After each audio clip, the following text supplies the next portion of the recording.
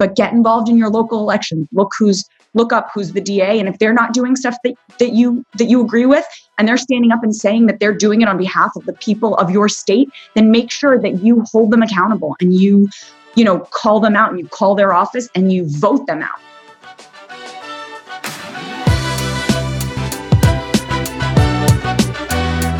Welcome to the Big Kid Problems podcast, based on the comedic social channel all about not wanting to be an adult. I'm your host, Sarah Merrill, the writer, creator, and pretty normal human behind the popular Instagram, Twitter, blog, and now podcast, Big Kid Problems. So I've spent the last almost decade making jokes about navigating the adult world. And as I've gotten older, I've realized that no matter what your age is, we all have big kid problems. We're all just trying to figure it out. And you know what? That's okay. So each week, we're going to take a funny yet informative look at a specific struggle or big kid problem, if you will. Then we'll break it down with a rotating cast of comedians, personalities, and experts to actually give us the tools and resources to help us solve our big kid problem of the week. From love and relationships, money, career, physical and mental health, bad decisions, and just general life responsibilities, nothing is off limits. So thank you so much for joining me as we navigate adulthood together. Sit back, relax, and enjoy the show. Hi, everyone. Welcome back to another week and another episode of the Big Kid Problems podcast. For my new listeners, welcome. I'm so excited to have you here. For my longtime peeps, welcome back. This week's episode is a little different from our standard topics, but it is super timely to what's going on around us. And I like to think it also goes well with our episode from last week. But today we are exploring behind the curtain of the criminal justice system. As someone who has watched 400 plus hours of Law & Order SVU, I think I'm somewhat of an expert. And no, I'm just kidding. I am bringing in a real expert today, friend of the show and candidate for New York City District Attorney, Eliza Orlins. Eliza has actually been on the show before, and I'm not supposed to pick favorite episodes. They're all special in their own way. But the last episode that she was on is truly one of my all-time faves. She talked about resilience and mental toughness last time she was on the show. I think it was episode 19, if anyone wants to go back and check it out. But we talked all about her experience on the show Survivor and the mental tricks she used to get through a truly grueling experience like that. But what we didn't really get to talk about on that episode was Eliza's job in the real world, where she is arguably even more of a badass than she was on Survivor. Eliza has been a public defender in New York City for over a decade, where she has represented thousands through the criminal justice system. We're going to talk about how the system adversely affects people of color and those in lower income communities, what really happens once you've entered the justice system and why it is so hard to get out. We'll also talk about some reforms she can see firsthand that really need to happen. And most importantly, why we all really, really need to pay attention to our state and local elected officials if we ever want to make real changes in our community. Now, I said it on last week's episode, and I'm going to say it again. This is not a political show, and I promise I'm going to get back to making dick jokes and some lighter content starting next week. But right now, there is so much energy around racial injustice, and the peaceful protests over the last few weeks have really been incredible and truly inspiring. But it's important to remember that the act of protesting itself can only do so much. To really make changes, we're all going to need to take a hard look at some of the systems and institutions we have in place. So I'm really excited to jump into this conversation with Eliza. I think this one is going to be pretty eye-opening. Without further ado, sit back, relax, and enjoy the show. Real quick, if you know me, you know that I am obsessed with CBD, especially when it comes to getting a good night's sleep. I have tried lots of CBD brands out there, and luckily during quarantine, I discovered Beam. Okay, Beam contains a super rare and revolutionary form of CBD called nano CBD, which is super tiny and highly absorbable. So it is much more effective and fast acting than some of your other CBD brands. And since I use CBD mostly to de-stress and to help me fall asleep, I am obsessed with Beam's Dream Powder, which includes not only CBD, but melatonin, magnesium, and reishi, which helps your body wind down, lowers your cortisol, and promotes restful, better sleep. Trust me, I am about that life. The Beam Dream Powder is mixed with cocoa, cinnamon, and monk fruit. So you just add hot or cold water and it's like a tasty little drinkable bedtime treat. And now they actually just released their same Dream Powder formula in capsule form. So if you don't feel like making a drink before bedtime, you can just pop one of those suckers in and drift off to La La Land. Easy peasy. Another reason I love Beam is that it is 100% THC free. I'm kind of a stickler about that because I know when I even have like the tiniest amount of THC, it can heighten my anxiety and it can have some other adverse effects on people. So if you want to get the benefits of CBD without having to worry about THC, trust me, Beam is the way to go. So if you haven't tried it yet but want to, I have a 15% off discount code just for our Big Kid listeners. Just head to beamtlc.com and use code BIGKID at checkout. Again, that's beamtlc.com and use that code BIGKID for 15% off. Eliza, thank you so much for being back on the show. This is so good to have you. Of course. Thank you for having me. I always love talking to you. It's so much fun. I know, so much fun. I mean, despite all the craziness that's happening right now, it's good to see a familiar face. But I just kind of want to jump in real quick. Last time we had you on the show, we obviously talked about your stint on Survivor, which was awesome. We talked about like your resilience and having to live on an island for however many days you were there, which was really, really cool. But actually, we didn't really get into too much of your personal life. And in your personal life, you're just as much of a badass because you're a public defender, which is which is awesome. And for anybody who doesn't watch as much SVU as I do, can you explain like what a public defender is and like a little bit about your role?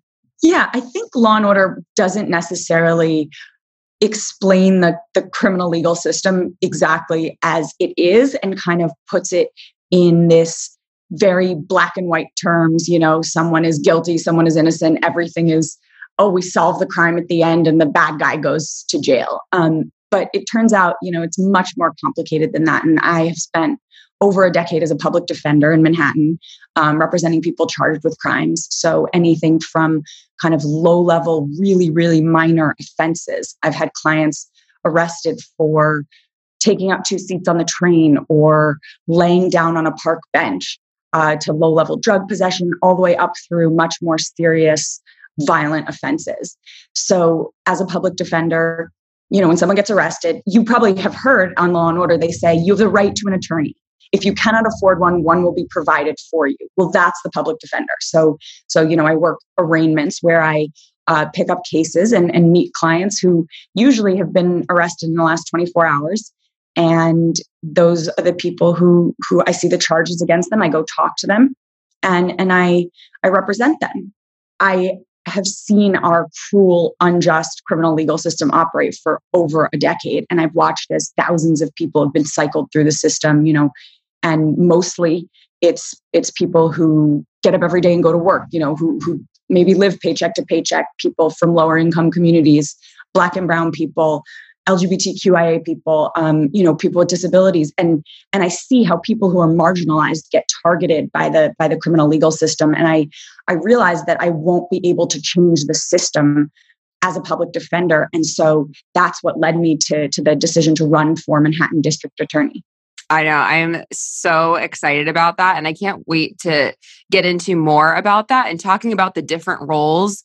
But before we even jump into that, what originally grabbed me to reach out to you for an interview is to talk about this article that you just wrote in the Washington Post, which was really, really great. For anybody who hasn't read it, I'm going to link it in our show notes. You can check it out. But you were basically talking about the Central Park video that just came out recently. For anybody who doesn't know about that, basically, if you're living under a rock, a white woman in Central Park, she's basically been dubbed the Central Park Karen. She got into an argument with a black man about not leashing her dog in the park. I mean, essentially, she was in the wrong, but she was caught on camera, basically calling the police and lying, saying that she felt like her life was being threatened by this man and trying to get him arrested. And luckily, this incident was caught on camera. A lot of times these incidents aren't caught on camera. And you wrote a whole article about like why this is so problematic. So I'd love to turn it over to you just to talk a little bit about that. Yeah, I think what happened when I first saw that video was, of course, what this woman did was horrible. And she, in a negative way, weaponized her whiteness to say, I'm going to call the police and say an African-American man was threatening me. And she knew that the police were likely to believe her. But I wanted to point out that this is more systemic than just this one woman calling the police on this one man, because there's so many stories that follow a similar pattern. And that's a white person calls the police on a black man. The police arrive, they take the side of the white accuser. They refuse to believe, a black man's version of the events. He's arrested. An outrageous amount of bail is set, which his family cannot afford to make in most cases, and he can't buy his freedom. So he's sent to Rikers Island, which, by the way, is a epicenter for the COVID crisis right now. And people can sit there for days, weeks, months, or even years waiting for their trial or waiting to fight their charges. And oftentimes these cases are dropped or someone takes a plea to a lesser charge. And in the meantime, that person has lost their job, their home, their children, or some combination. And so thankfully, that's not what happened to Christian Cooper, but the elements were all there. And so I've seen this happen over and over where, someone's hysterical 911 call gets used as evidence of guilt. And the DA will say, well, listen to the fear in her voice. You can tell she could sense a threat. And so all too often, we don't have someone like Christian Cooper recording the interaction to show that, in fact, that's not what happened. And people don't think about, how these circumstances can escalate and really ruin people's lives and have devastating consequences. Yeah, devastating consequences. And that's what's really interesting to me is when we actually break this down and talk about what happens. Let's say in an alternate universe, he didn't have that recording and he was arrested and taken to jail. Walk us through maybe a little bit of the criminal justice system. What happens once somebody is arrested? I mean, obviously they call you. Well, so usually I'm just there. They don't actually have to call me. So, attorneys are assigned to be there in court on for arraignments, and you get the charges, you go in the back. Usually right now, everything's happening virtually due to the pandemic, but you're like, John Doe, it's your lawyer. Your client comes in the booth and I'm like, my name's Eliza Orleans and I'm going to represent you. And we talk about the charges. We talk about what they're being accused of, whether there's going to be a request for bail.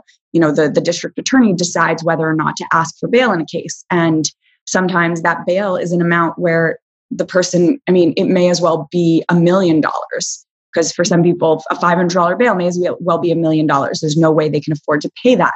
Wait, before we go on, can you actually, I when I started looking into this a little bit more, actually the whole bail system, actually confuses me a little bit.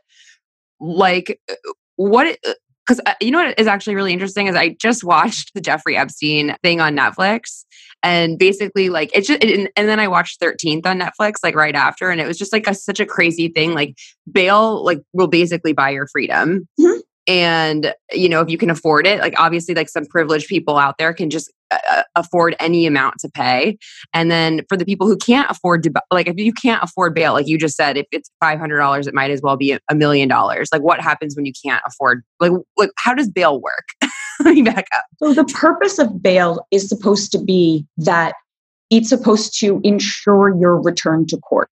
That's the purpose. So you put up an amount of money and it guarantees that you're going to come back to court, and then you get the money back at the end of the case. If, assuming you showed up all the times you're supposed to show up. You do get the money back. You get the money back as long as you make it as long as you come to your court dates, you don't forfeit your bail. So the purpose of bail, it was really to ensure people's return to court. That's its stated goal. However, bail has really been weaponized to be instead a coercive measure that forces people to take pleas in order to get out of jail, or that holds people in who are just simply too poor to afford to pay for their freedom. And so we say in this country, oh, you're presumed innocent until proven guilty. But unfortunately, that's not true unless you are wealthy enough to buy your freedom.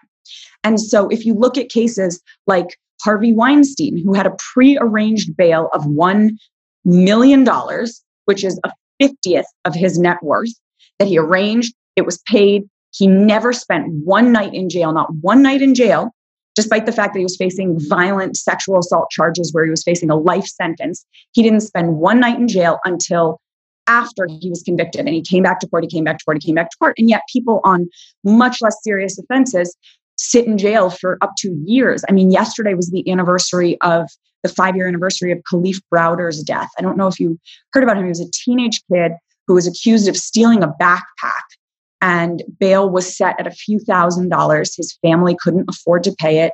He was put in solitary confinement for 2 of those years. He struggled with mental health issues, tried to take his own life twice while at Rikers. And then ultimately his case was dismissed. He was released. You know, he became like the poster child of why we need to end cash bail, and ultimately took his own life. And, you know, it just goes to show like how inhumane this is, and how it's just simply perpetuating wealth-based detention. You know, you get worse sentences, you get longer sentences, you get worse outcomes of your case when you are detained, leading up to your resolution. And so it just perpetuates this racist, oppressive system that we have in place. Yeah. There's a couple things I kind of want to break down there. You mentioned, you know, obviously you can't afford bail. You basically have to stay. You have 2 options, basically. You can make a plea deal and get out, or you can stay and you can get sent to prison and basically wait your trial. That's right? Right. How long does it usually take? Like, if you do take the option, you're like, I'm innocent, I want to actually fight for my justice here and go to court. How long can you be waiting in prison? Well, so you could end up sitting in jail for up to years waiting for your case to go to trial. Years. So, I mean, if you think about the fact that in just a matter of days, like let's say you're locked up for even just a few days, you miss work, so you lose your job. You lose your apartment, you can't pay your rent, you lose your home. If you're a single parent, you lose your kids to foster care.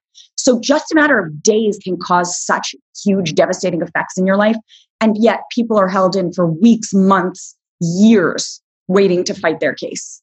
And Rikers and most prisons are like no joke, you know, like getting sent to a place like that. Like I know you just mentioned the teenager that was sent basically to a serious prison, where, you know, you can be the victim of like serious violence. You know, it can really have a damaging effect. I honestly like, can't imagine spending time in a hardcore prison like Rikers. I've heard you actually talk about on social media, like how dangerous it is for prisoners right now. Yeah, well, jails and prisons have always had the problems of being overcrowded and, you know, lack of access to certain things. But during a pandemic, it's just exacerbated in such a major way. So people already are, you know, there are way too many people overcrowded in cells and whatnot. And so there's no ability to social distance. You know, there's a lack of access to adequate medical care for all the people who are there. There's, you know, they run out of soap. There are like 30 to 40 people sharing a toilet. They tell people, oh, you know, in order to be 6 feet apart, sleep with your head to foot, sleep your head this way and your head this way, when the beds are 18 inches apart. So clearly we know that that's not social distancing in a meaningful way. Hand sanitizer, because it contains alcohol, is literally contraband. So you could be charged with an additional crime if you possess hand sanitizer while you're incarcerated. And so all of these things that you think about to like keep a public health crisis at bay are not available to you when you're in jail. And so of course it has spread like wildfire. It's been like a petri dish in all of the jails and prisons across America. And the COVID infection rates have been incredibly high. And instead of just saying, okay, then the people who are arrested for low-level offenses, for things where they're there for a technical parole violation or stealing something or whatever, they don't need to be incarcerated. And we've seen it in other countries. They're furloughing tens of thousands of people who are incarcerated.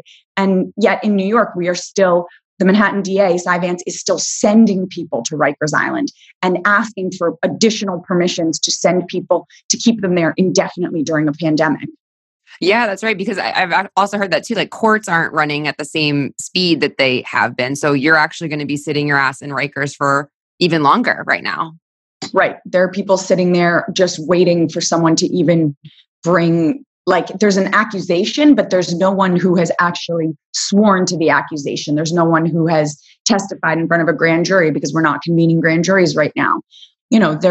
This is all just like upholding and propagating this system that we have. Yeah. And that's what's crazy. I mean, going back to that Central Park story, it's like that white woman, like we all have like this like white privilege. Like we do not understand that like a phone call like that, I don't think she understood like what she was doing and like the actual like life danger she was putting this man in. Like anybody going through, like you said, like a very getting arrested for something very, very minor. It goes from something pretty minor to actually ruining your life, losing your job and sitting in a prison cell that you could potentially contract a deadly disease. Right. And this is all assuming that the police don't show up and put their knee on your neck in the course of your arrest and kill you on the spot. Man, it's so crazy. So even with all of that, so we mentioned that was like one option. You obviously can wait for your trial date. If you get arrested, you're sitting in prison, you can wait for your trial date by going into the prison system and waiting it out, which sounds awful. Or you mentioned it earlier too, like you can strike a plea deal, which when I started digging into this research, I was pretty shocked because I think we all think people getting sent to prisons or pleading guilty, it's because they were guilty of a crime. But when you look at it, like I've read some statistics anywhere from like 90 to 97% of these infractions, like people who are getting arrested just plead guilty because they want to get it over with. Can you talk a little bit about that and what that means when somebody, like why people are doing that? And I guess what that means for the individual who is then guilty of, like on paper, guilty of a crime. Yeah.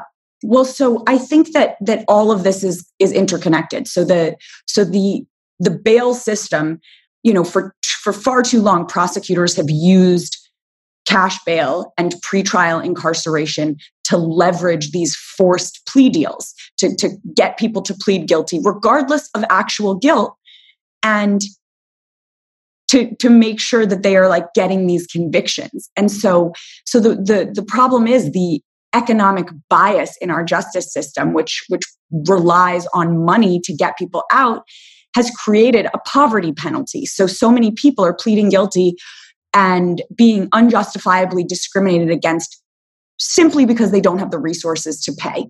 And so maybe they would fight a case if they were able to be out and going to work every day and being at home with their family and still being able to put food on the table.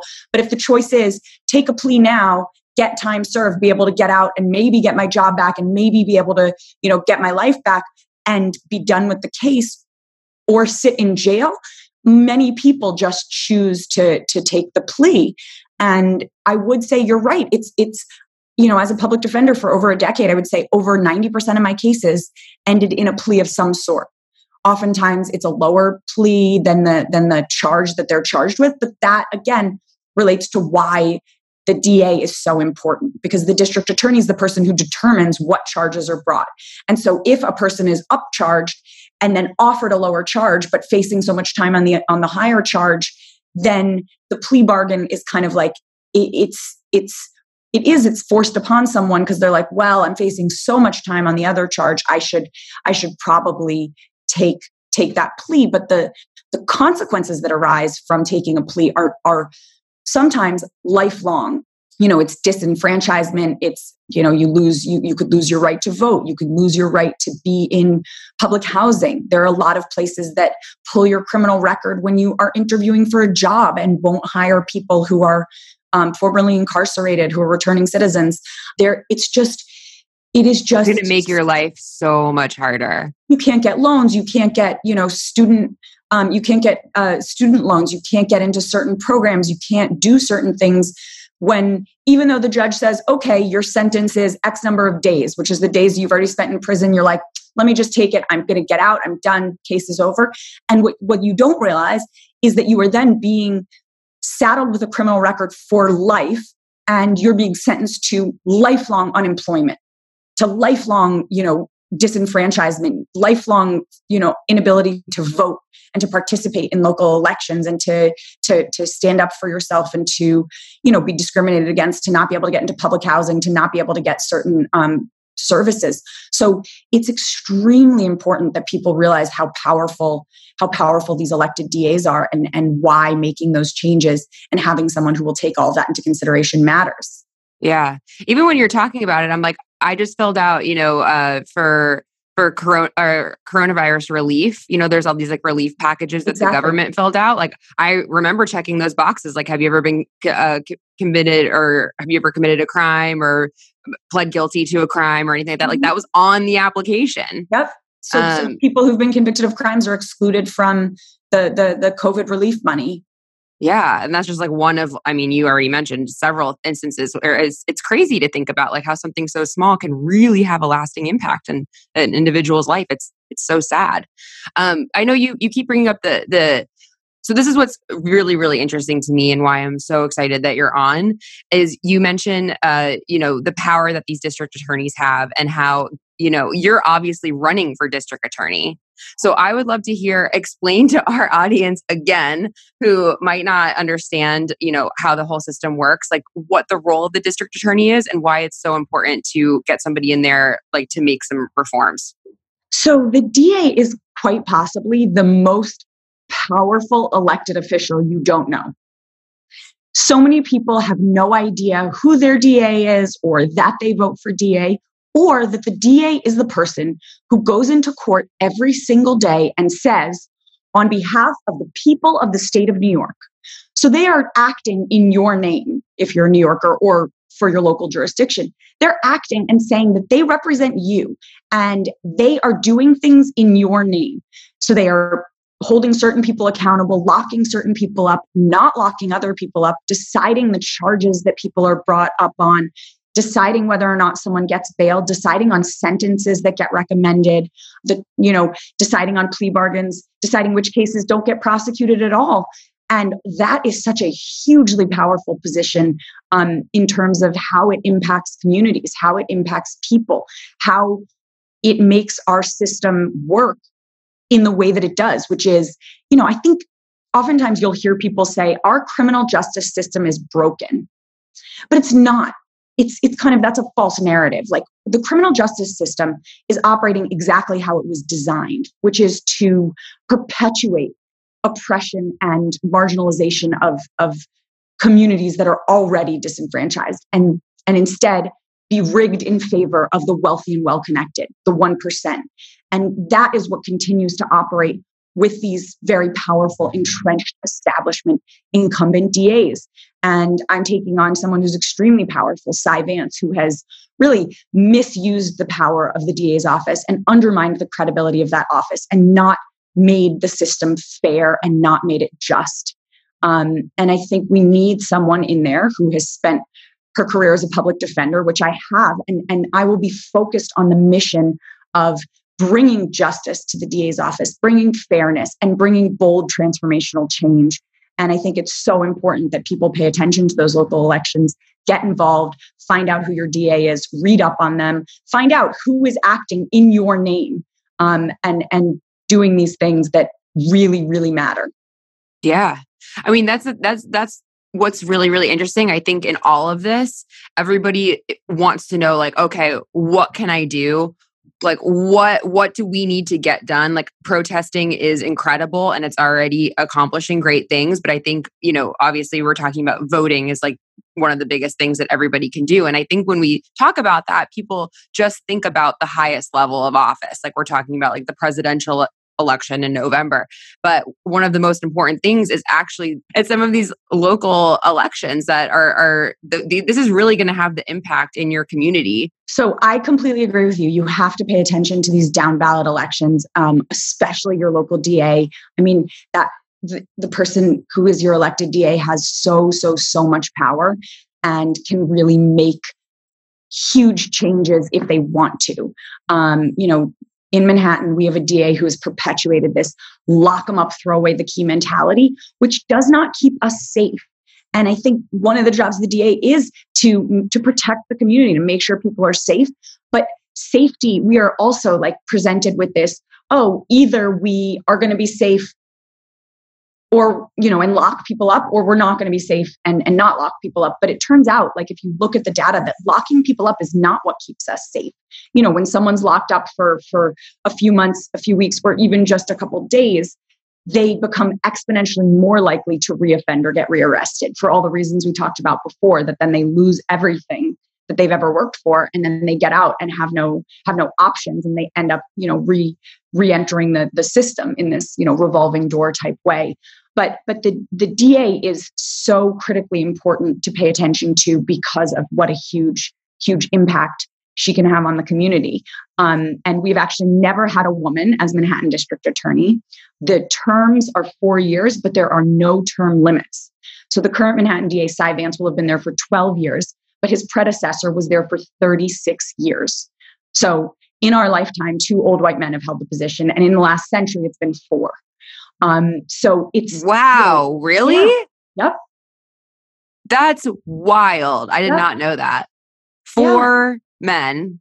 4 men, all white, and that's who's held the position. Yeah. Yeah. And of course, things haven't changed, you can't change stuff unless you have to really come in and we're running this like insurgent campaign to try to take down this incredibly powerful establishment incumbent. And he is someone who's able to raise a lot of money. Just to put this in perspective for your listeners, if you wanted to donate to a presidential campaign or a federal race, the maximum one can give is $2,800 for a cycle for the primary. You want to give $2,800, that's the max. So maybe over a course of a few months, people can spread that out and donate, 100, whatever. For my race, the maximum donation is $35,000, which is more than 10 times the limit.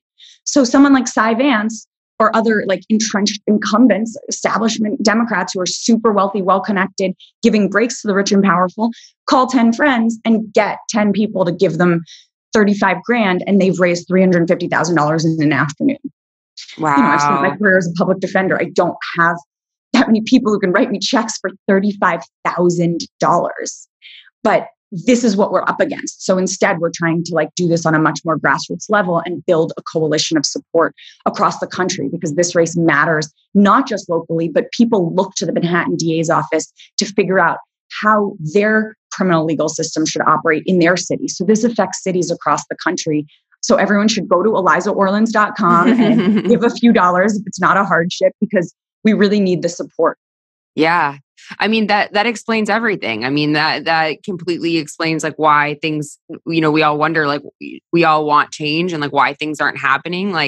This is it's a system that is not easy to break. Nope. I would love to hear more about the reforms that you think should be taken into the DA office. Obviously things that you want to do, but also some things that you'd like to see done across the country. Absolutely. I think that there are things that are happening across the country in terms of DA offices and prosecutions that are so problematic. I mean, we need to decriminalize poverty. We have basically made things that are a product of people being poor into crimes in this city. So we're arresting people for sleeping on the train, for laying down on park benches, for shoplifting toothpaste from a Duane Reade. And we need to address the underlying issues that people are having. We're prosecuting people who are suffering from mental health issues or from substance use disorder instead of giving them the treatment they need. Right now, our New York City jails are the biggest mental health provider in our city. So the idea that instead of giving people treatment for the problems that they're having, we're just locking them up and not addressing those problems means that those people will just continue to cycle through and those things will never be addressed. And so I think that there's addressing the underlying issues and making sure that the DA's office is deeply committed to investing in communities and figuring out how to, reduce harm, reduce violence, but by making community investments in things that will actually address the issues people are facing. But also, I think accountability is important, and accountability is important when it comes to people who are perpetrating real harm. And that includes, the Harvey Weinsteins of the world, but also it includes police officers. And just because someone is in a uniform, it doesn't mean that they shouldn't be held accountable for their actions, for their brutality, and for murder. So I think that DAs who've been in the pockets of the police unions need to go. That we need to elect DAs, and I will be a DA who is going to hold police accountable just like I would hold anyone else accountable, and especially if they're using their power to perpetrate harm on human beings. Yeah, that's huge. It's huge. And that's like a question I've been asking myself, like watching some of these situations unfold where, police officers are getting off, and it's like how, like there was a clear murder caught on camera. And that kind of explains like why this is like a systemic problem, that it just like it constantly keeps happening. And obviously we need to change some things up to make things operate a little bit differently. I obviously it's great to hear like what you would want to do as a district attorney. What do you think we can be doing? This audience, anybody who is listening and wants to enact real change, like what do you think we should be focused on right now? So I think that it's just so important that people pay attention to their local elections, but especially DA elections. I think that there needs to be a reckoning within our system. And I think that we are seeing a lot of this with the protests that are happening.